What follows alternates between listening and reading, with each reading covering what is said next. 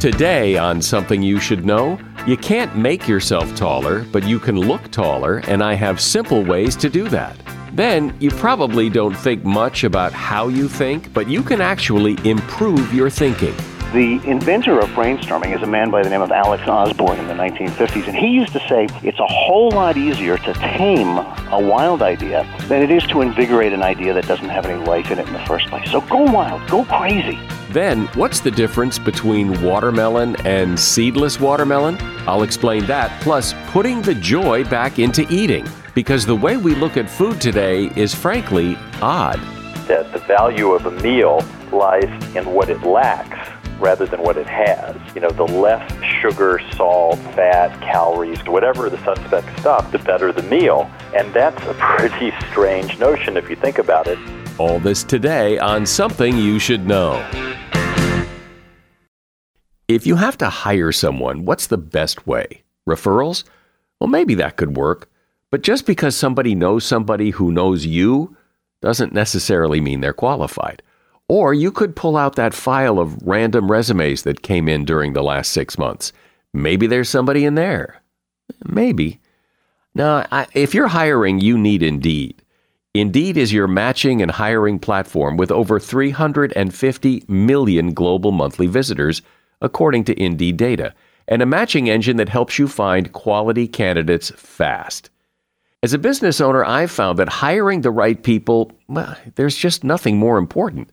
Don't leave it to chance or a referral or a random resume. Use Indeed. In the minute I've been talking to you, 23 hires were made on Indeed, according to Indeed data worldwide. Indeed's matching engine is constantly learning from your preferences.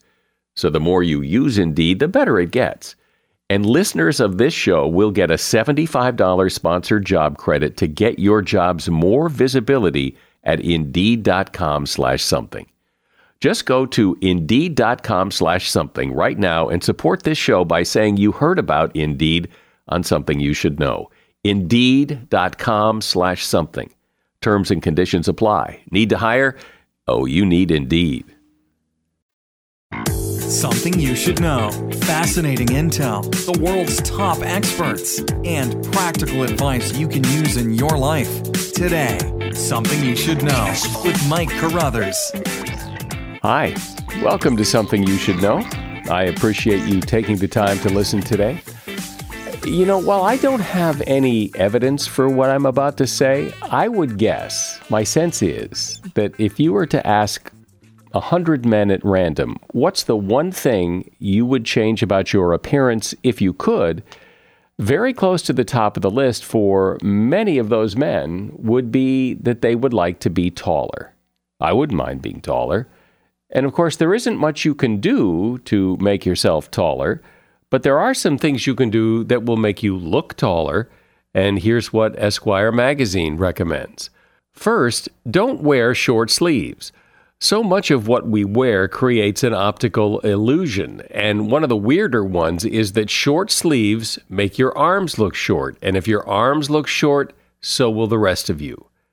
You should keep accessories simple. In order to appear taller, you want the eyes of whoever's looking at you to sweep upward. The more someone's eyes sweep upward, the taller they register whatever it is they're looking at. So to maintain that upward sweep, you should avoid anything flashy that will draw their attention below your waist. So steer clear of flashy shoes, flashy watches, and big flashy belt buckles. Make sure your shirt doesn't go lower than your hip bone.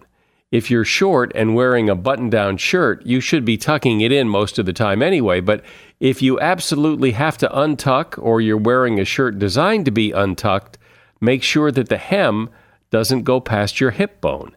Anything longer and it will swallow you up and make your legs look stubby. Avoid low-waisted pants. You'll want to wear trousers at your natural waistline in order to maximize your leg line. The appearance of longer legs is a major factor in looking taller. And that is something you should know. Whether you have to solve a problem or come up with some new idea or just sort of figure things out, it's all a result of your thinking, how you think. And no one probably ever taught you how to think. You just think. But could you think better? Can you actually improve your thinking so you think better thoughts? It's an intriguing idea and one that Tim Herson has made a career out of. Tim is a speaker and writer, and his book is called Think Better.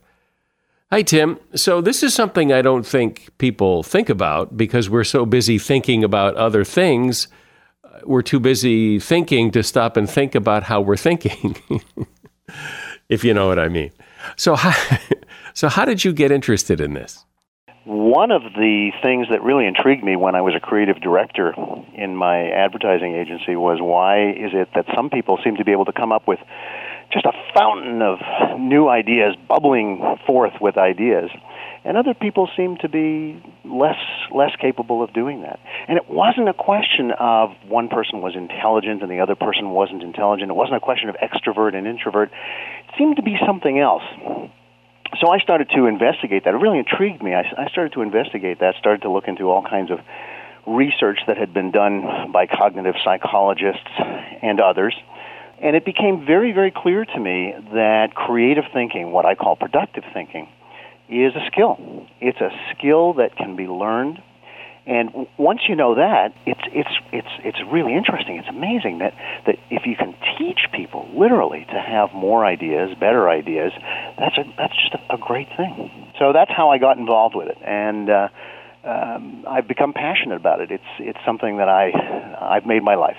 When I think of great thinkers, I think of a very select few people who think amazing things, and that my impression is that great thinkers are born to some extent, that they have something that the rest of us can't, that their ability to think is almost magical.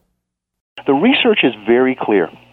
People who come up with great ideas do so because they follow, whether consciously or not, a systematic approach to coming up with those ideas. And one of the things that they do is that they do something that I call separating their thinking. They separate the idea generation part of thinking. That's the kind of thinking that you have when you're in the shower, when you're drifting off to sleep, perhaps when you're driving your car. They separate that from the critical thinking, which is the judgmental, and I don't mean that in a negative sense, I mean the evaluative kind of thinking. And simply by separating those two things, you are able to generate a list of more ideas that then you can evaluate. It's kind of like this. The analogy I like to use is a kayak paddle. If I have one end of my kayak paddle labeled creative thinking and the other end labeled critical thinking, and I just paddle with the one side, I go creative, creative, creative, creative, creative, I'm just going to go around in circles. And if I just go critical, critical, critical, critical with that one paddle, I'm going to go around in circles the other way. But if I figure out how to alternate these two and I go creative, critical, I can develop enormous forward momentum, and it's exactly the same with ideas. First the creative, then come back with your critical thinking, evaluate, then do some more creative thinking, come back with your critical thinking to evaluate. That's the whole secret. And it seems like every single creative mind that we honor historically has in one way or another done exactly that thing. But it does seem that those are two very different skills, that someone might be more inclined to be a good creative thinker and not such a great critical thinker. I mean, aren't those two very different skills?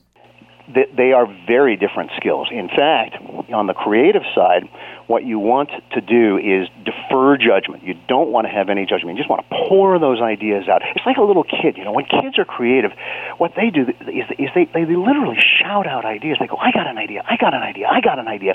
They're not discussing them. They're not thinking about them. They're just throwing them out into the universe. So the first part of the skill is the ability to just let it be for a while. The second part is to build on ideas. What you do is you have one idea, and then you kind of see, well, if that idea leads to this, the next idea leads to that, and you build on ideas and seek just little tiny variations sometimes from one idea to another, and often it's the tiny little variation which turns out to be a huge plus for an idea. But in my experience, I've always thought that this idea of just coming up with great ideas, crazy ideas, any idea will do, it doesn't matter, without some sort of context is a total waste of time, that you have to have boundaries to some extent, because otherwise you're talking about things that are never going to fly. The inventor of brainstorming is a man by the name of Alex Osborn in the 1950s, and he used to say it's a whole lot easier to tame a wild idea than it is to invigorate an idea that doesn't have any life in it in the first place. So go wild, go crazy. And the fourth one is go for quantity. Just pour out ideas. Pour out 30 ideas, 40 ideas, 100 ideas. And within those 30, 40, or 100 ideas, there are going to be some gems. It's kind of like sales. Anybody in sales knows that you've got a certain closing ratio. If you make 10 sales calls, you're going to possibly close one. If you make 20 sales calls, you're going to make a close on two. 30, you're going to get 3 sales, and so on. It's exactly the same with ideas. The more you have, the more likely it is that 1, 2, 3, 4 will really be gems. So that's the creative side of thinking. The critical side is very, very different. It isn't expansive. It doesn't want to generate lots of ideas. It wants to actually evaluate and judge and focus down on ideas. It wants to use success criteria. It wants to unpack ideas. It wants to discuss them. It's not the shouting out of ideas like the creative. It's really discussing it. Well, what's this aspect of it? What's that aspect of it? Do I have some good criteria against which to judge the idea? And those then become the critical thinking skills. Now, you combine those two, balance them, separate them in a sense. Creative, make a long list of ideas. Critical, select the best of those ideas using your critical thinking. And suddenly you can have some really exciting ideas. But don't you think if more people are involved in this process, the better? That if you're creating and judging your own ideas through your own lens, through your own biases, that you're not such a great judge of ideas? I'm not sure that's true. I think one is the worst judge of one's own ideas if you don't give them time to breathe. More often than not, what we do is an idea comes out and we say, no, it'll never work. No, it's not my responsibility. No, the boss won't like it. No, it'll get me into trouble. Before we give them time to breathe. Once we give them time to breathe, kind of like a baby coming out, just smack it on the bum a little. Give it some time to breathe, then come back and you can view it with new eyes. Often we're the worst judges of our ideas because we're not judging the ideas, we're judging ourselves. Or we have an agenda, like I really need this idea to work, or I'm really under the gun here, and so something's got to work, so let's pick this one. May not be the best one, but we'll go with that. So there are other things at play. Well, and one of the things is that the productive thinking process takes a real strong look at what are the criteria, what are the really appropriate criteria by which to judge your ideas. And you establish these criteria ahead of time so that they're not willy-nilly. They're not just, gee, I don't like it, or gee, I'm afraid of it. They're real clear, critical criteria that you can, in fact, judge the ideas against. I think what we're looking for here is a systematic, repeatable approach so that anybody, and I mean anybody, can have more ideas, better ideas, more of the time. My guest is Tim Herson. His book is called Think Better, and we're talking about just how to think better. As a listener to Something You Should Know, I can only assume that you are someone who likes to learn about new and interesting things and bring more knowledge to work for you in your everyday life. I mean, that's kind of what Something You Should Know is all about. And so I want to invite you to listen to another podcast called TED Talks Daily. Now, you know about TED Talks, right? Many of the guests on Something You Should Know have done TED Talks. Well, you see, TED Talks Daily is a podcast that brings you a new TED Talk every weekday in less than 15 minutes. Join host Elise Hugh. She goes beyond the headlines, so you can hear about the big ideas shaping our future. Learn about things like sustainable fashion, embracing your entrepreneurial spirit, the future of robotics, and so much more. Like I said, if you like this podcast, Something You Should Know, I'm pretty sure you're going to like TED Talks Daily. And you get TED Talks Daily wherever you get your podcasts. So, Tim, specifically, how is what you're talking about, this process, how is it different than just plain old brainstorming? The productive thinking process is actually a 6-step process. I talked about it being a repeatable process that you can do over and over again. One of those 6 steps is what is conventionally known as brainstorming. The first step we call simply what's going on. And it's the step where it's kind of what you do when you take a jigsaw puzzle out of the box. First thing you do is you turn over all the pieces. Well, you got to know what's going on in order to solve the right problem. So many times in the work that I've done with corporations, the work that I've done with individuals, people arrive at what I call the great answer, wrong question syndrome. They've come up with wonderful plans, wonderful ideas. They try to implement them, and they don't work. They don't change anything. Well, the reason they don't change anything is they haven't done that first step. They haven't figured out what's really going on so that they can ask the right question.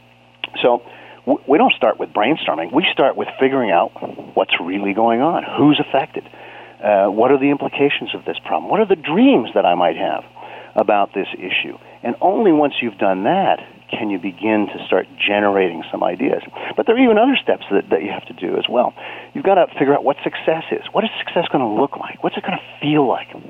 We talk about something called the gravitational pull of the past. And all of us have experienced this. You know, you try a new idea, whether it's at work or at home, and the gravity of the past pulls you back. You try another one, the gravity of the past pulls you back. So how do you overcome that? Well, we call it, in our process, we call it future pull. And what you do, it's like taking a grappling hook and throwing it into an imagined wonderful future, having it latch on to that future that is so powerful, so compelling that you literally pull yourself towards it and overcome the gravitational pull of the past. Well, that's the second step in the process, is how do you figure out what that future is going to be so you can throw your grappling hook towards it. Only then do we get to brainstorming, because then we have the ability to, first of all, understand what we're brainstorming about, and secondly, to have that future pull that allows us that exciting, energizing future pull that allows us to generate the kinds of answers that are going to help us get there. The fourth step of our process is something that we call forge the solution. This is a really important thing because brainstorming usually ends up with, a bunch of little embryonic ideas. What you need to do is you need to take those embryonic ideas and you have to put them through a forge in exactly the same way that a steelsmith might do when they're creating a beautiful object out of steel or a sword or something like that. And you bang your ideas around, you burn them, you bang the impurities out of them, so that what happens at the other end of the forge is you come up with a powerful, workable solution. Not just a little idea, but something that you can actually implement. So brainstorming is part of the process, but it's by no means all of the process. Well, it's interesting to hear creativity broken down into steps of a process, because I guess I like to think, and I think a lot of people like to think, that a lot of creativity is, magic. It's that aha moment that it's magic. Well, there is magic. Of course there's magic. I talk about something called the unexpected connection. And that's that experience that all of us have had when suddenly we look at something. It could be a tree outside the window. It could be your shoelace lying on the floor. It could be your hand as you reach for the knob of your shower. And you look at that and bingo! You have an absolute insight into something. You've made some kind of unexpected connection. It's one of the most powerful experiences that human beings can have. So there is magic there. The point is that you can create an environment and you can create a system and you can create a process that increases the chances of your seeing those unexpected connections. Because the unexpected connections are around us all the time, everywhere. It's just that we're not open to them. But if you create a process, if you follow a process, if you create a system, if you have a mindset that allows you to begin to see them, then you can see them in front of you, behind you, above you, below you, all the time. They're there. It's just that our eyes aren't open to them. Give me an example, if you can, of what you consider one of those great aha moments.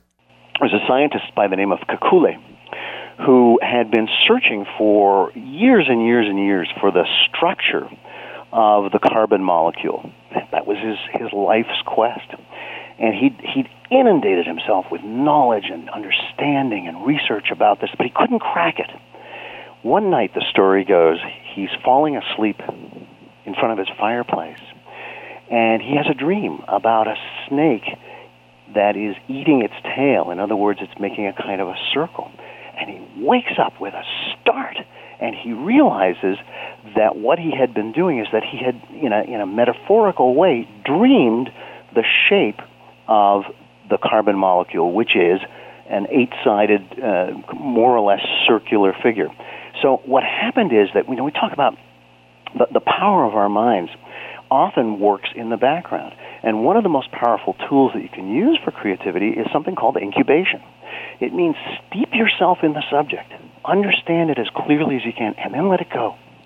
And then let it go. Go to sleep, go on vacation. And often what happens is that your mind in the background is starting to make those, what I called earlier, unexpected connections. And those unexpected connections can be the aha moments. The power of our minds to work by themselves, if we leave them alone sometimes, is astonishing. What you need to do, however, is you have to have been able to steep yourself in the ideas beforehand. And all of us have had those aha moments when we go to sleep with a problem. We say, man, we can't solve this. I can't solve this. What's going on here? And you wake up in the morning or sometimes in the middle of the night and you say, I got it. That's your mind working in the background. But except for the occasional exception, Thomas Edison, Steve Jobs kind of exception, I guess, it does seem that even the great thinkers who come up with great ideas are really only good for one or two or maybe three, but that you're kind of spent after your great, big, successful idea. Isn't that funny? I think that people do have hundreds and hundreds of great ideas. I think that what happens is that they don't capture them. Think of the last time that you were in the shower and the water is nicely pouring on your back or on your head, and you're just kind of daydreaming, drifting along. You probably have hundreds and hundreds of ideas, but what happens is that we don't have a mechanism to capture them, so that by the time we pull back that shower curtain or open the shower door, they're gone. We've forgotten them. We've all had the experience of having the world's greatest idea that we can't remember.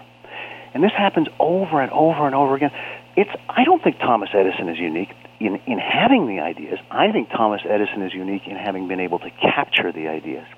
One of the things that the creative problem-solving process that I've developed does is it gives you ways of capturing those ideas. We all have them.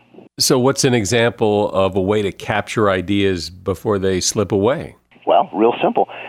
It is literally write them down. One of the most powerful things that any individual can do is carry around a notebook. Carry around a notebook and record your ideas. And here's the funny thing that happens when you record your ideas.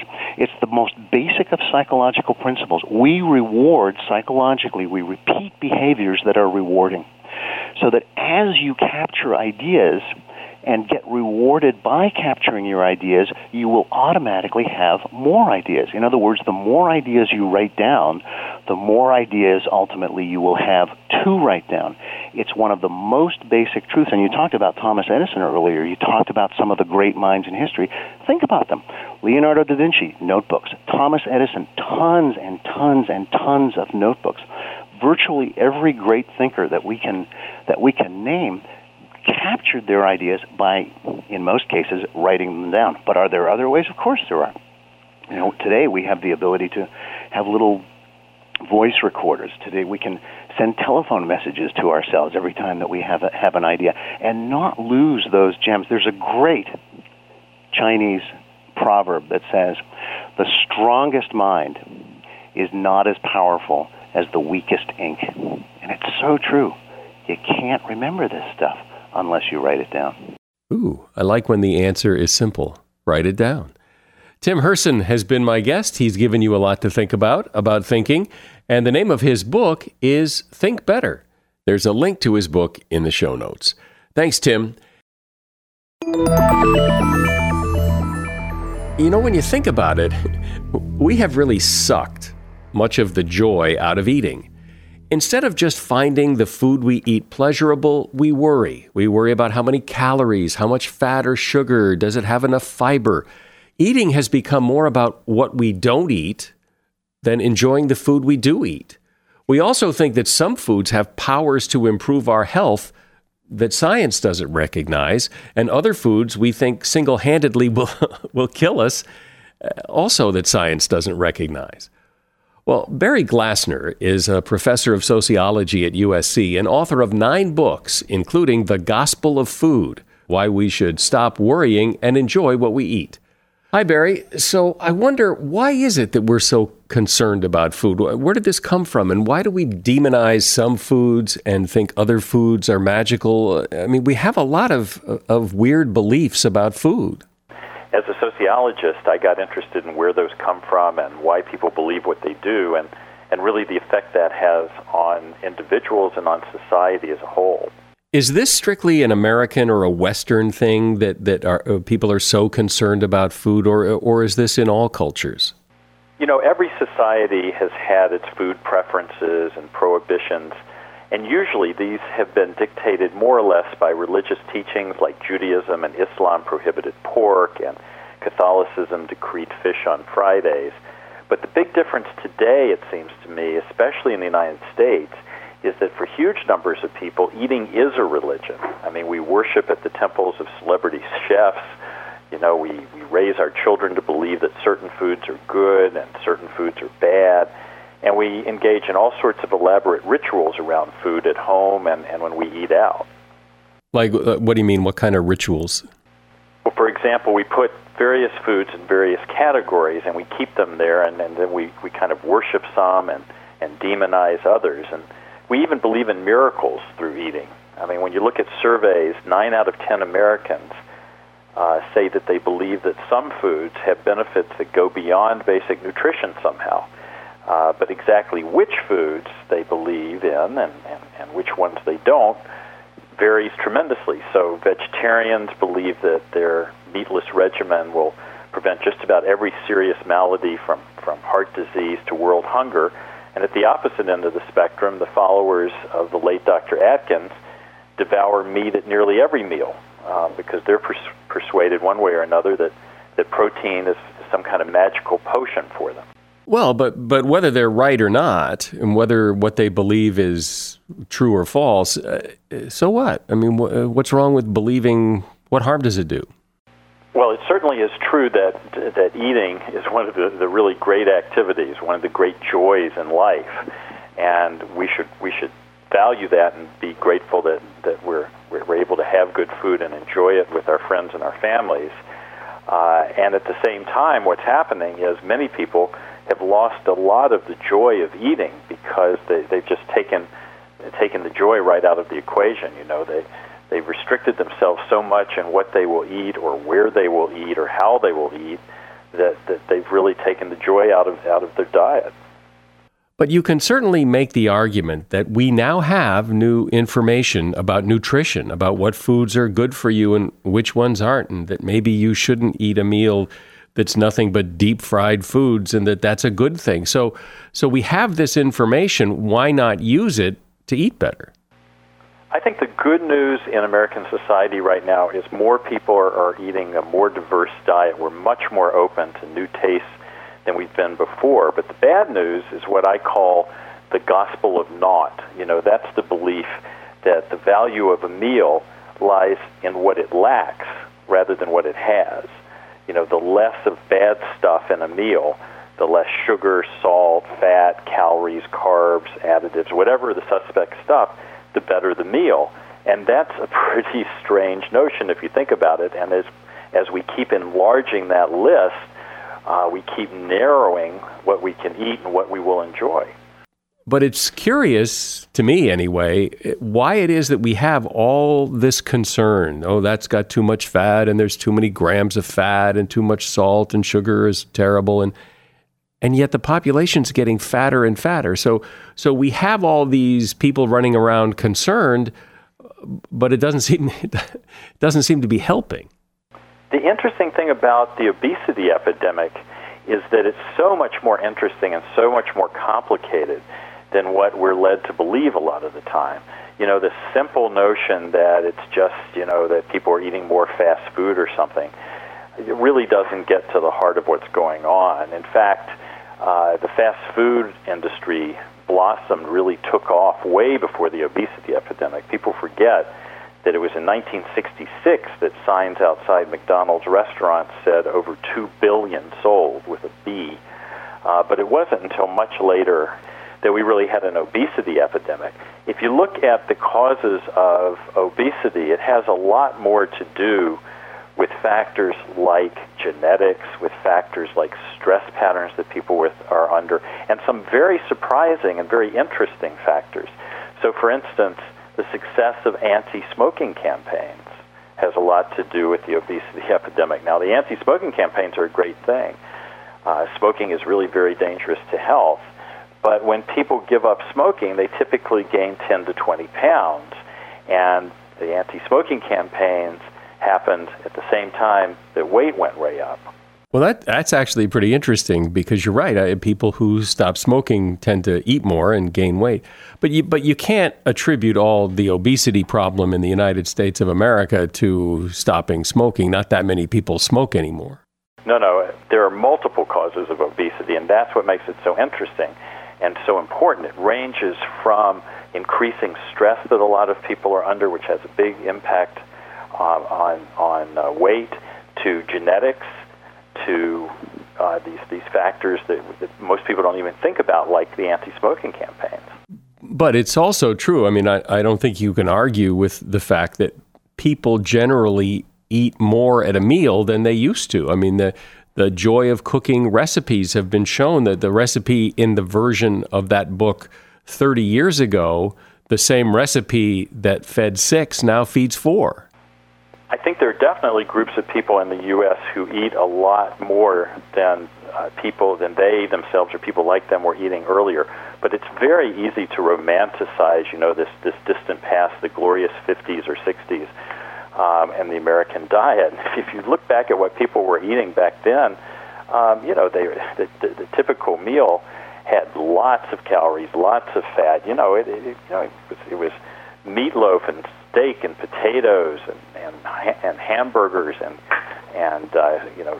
pie a la mode for dessert and whole milk with the meal. It's not what today people would generally consider especially healthy, but we think somehow in the past it was all different. But I think it's pretty clear that portion sizes have gone up. That a plate of food in a restaurant today is there's just much more food on the plate because people expect more food on the plate. Well, Americans love big portions, but again, that's nothing new. If you look historically, we've always been a country that thinks big and eats big and likes big portions. If those of us who are old enough to remember back to the 70s, the 60s, even the 50s, you'll remember the all-you-can-eat buffets were super popular. You'll remember church socials. People from the 20s, 30s, 40s remember these church socials where people ate massive amounts of food that was just spread out everywhere. So, the notion that somehow this is a new thing really misses the point. But to hear you talk, it's almost as if you're saying, just don't worry about it. But clearly we have an obesity problem and we have people who don't eat very well. I think we should be always concerned about our health and about our diet. But what I'm urging is a sense of proportion and realism here. We've lost all the enjoyment, many people have, a lot of the enjoyment of eating. And that's very sad because eating is one of the great pleasures. It's also unfortunate if we lose the joy in our eating and in our food and our meals because people get more out of a meal, not just emotionally but also physically, when the food is a pleasure to eat, and that's been shown in several studies. Wait, what does that mean, that people get more out of a meal physically if it's pleasurable? One of my favorite studies of the many that I looked at took women from 2 different countries, took women from Thailand and from Sweden, and fed them foods that they enjoyed and that they were used to or foods that they didn't enjoy. And when they ate the foods that they liked and enjoyed, they absorb more iron. It's literally better for you when you're enjoying the food. The importance of the joy of eating is officially recognized in various parts of the world. So you have some countries and some governments in Europe, for instance, that in their official dietary guidelines, they talk about this. One country comes right out and declares joy and food equals health. What a difference from the perspective that many people take in the U.S. Our official dietary guidelines are faithful more to, I guess you'd say, our Puritan roots, and they don't say anything about enjoyment. No, not at all. And you know what's interesting is when you think about it, for centuries, for all of human history until recently, people have eaten to survive. And now we don't have to eat to survive. We can eat to enjoy the food. And yet all of the guidelines about what to eat are all restrictive, don't eat this, don't eat that. Yeah, that's right. It's all about restraint and cutting things out rather than the enjoyment and the pleasure of the food or the meal. But just a few decades ago, it seemed that people didn't obsess about this stuff. They ate what they ate, and when they were done, they stopped, and it wasn't so pick it apart kind of thing. I think that Americans, have long enjoyed. Many Americans have long been into bigness, including eating a lot and having big meals. And so, I don't really think that's anything new. Neither is it new really that we demonize some foods and worship others. If you look back, it changes from period to period, time to time, which foods we admire, which foods we put on the good list or the bad list. But we tend to have those lists. If you look back just a couple of decades, for instance, eggs were widely regarded as almost lethal. There were all these big campaigns by food activists and nutritional reformers demonizing eggs because eggs contain a lot of cholesterol.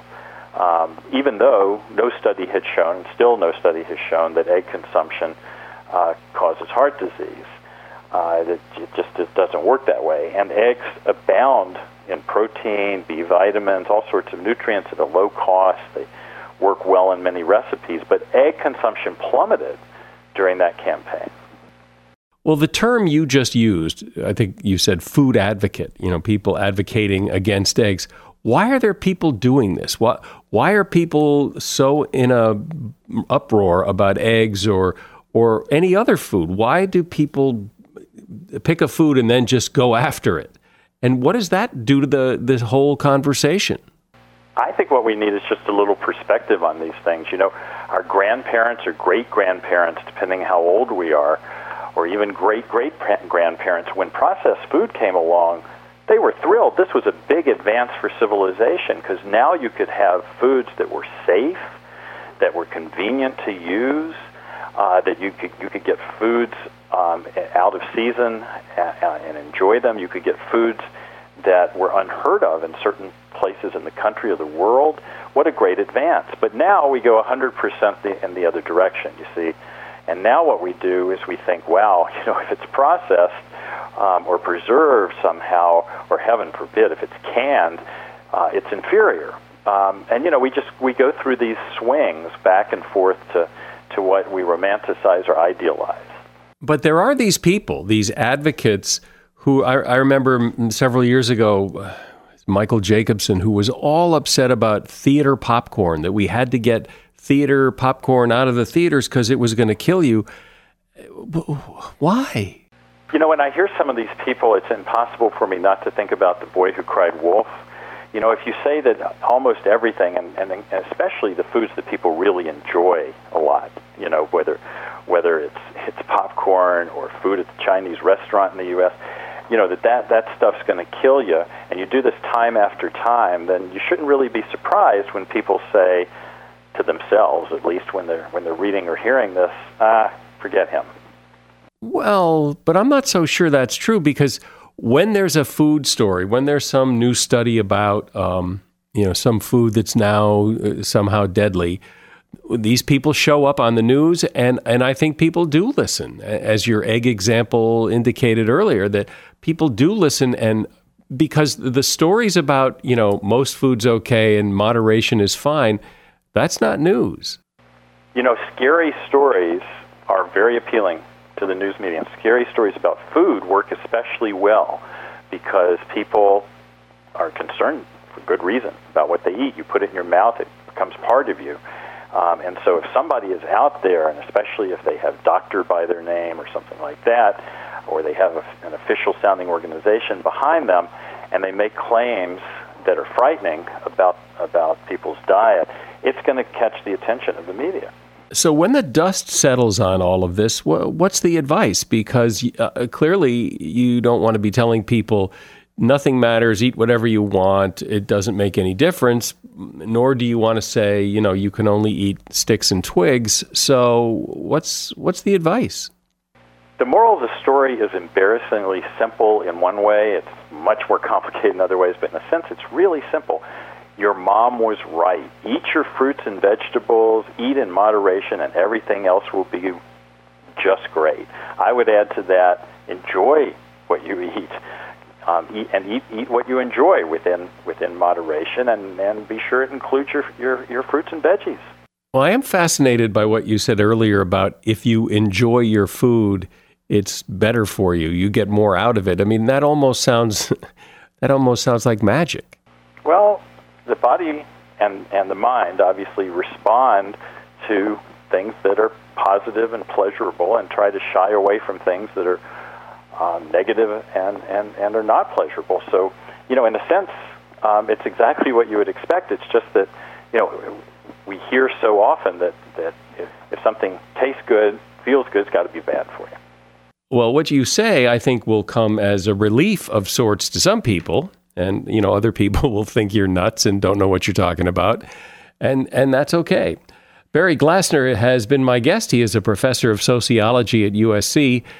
He's the author of 9 books, and today we've been talking about the gospel of food, why we should stop worrying and enjoy what we eat. There's a link to his book at Amazon in the show notes. Thank you, Barry. I appreciate you being here.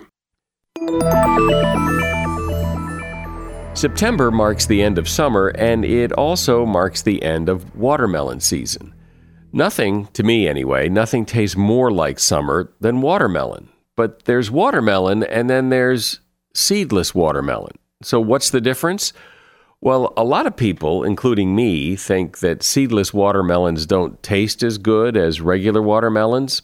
But beyond that, seedless watermelons are a lot like mules. They're sterile hybrids formed by crossing genetically incompatible parents. So what happens is farmers treat some of their watermelons with a chemical that allow chromosomes to duplicate, but prevents them from splitting into 2 cells. This creates a super squash with 4 complete sets of chromosomes. The fruit is not genetically modified. Cells contain the same DNA as standard melons, just twice as many. Then they introduce those melons to regular watermelons. This offspring will grow up to be a normal-looking vine that produces flowers and fruit. But when it tries to reproduce, the chromosomes can't divide properly. This means that real seeds never develop. So what are those white-looking seeds in seedless watermelon? They're what would have been the seeds, but in fact they're just soft seed coverings that cannot grow into anything. And that is something you should know. We have outstanding sponsors on this podcast, and I strongly recommend you check out what they have to offer. All of the websites and the promo codes for discounts are all in the show notes for this episode. I'm Mike Carruthers. Thanks for listening today to Something You Should Know. The Bigger Pockets portfolio of podcasts are worthy of your investment. We're having a real conversation as real estate investors. New episodes available every day. It's important to buy where it makes money and not necessarily where you want to travel to. Bigger Pockets, On the Market, Rookie Real Estate, or Money Podcast. The purpose of flipping is to create more cash so then you can reinvest into other types of properties. The Bigger Pockets Podcast, on YouTube or wherever you listen.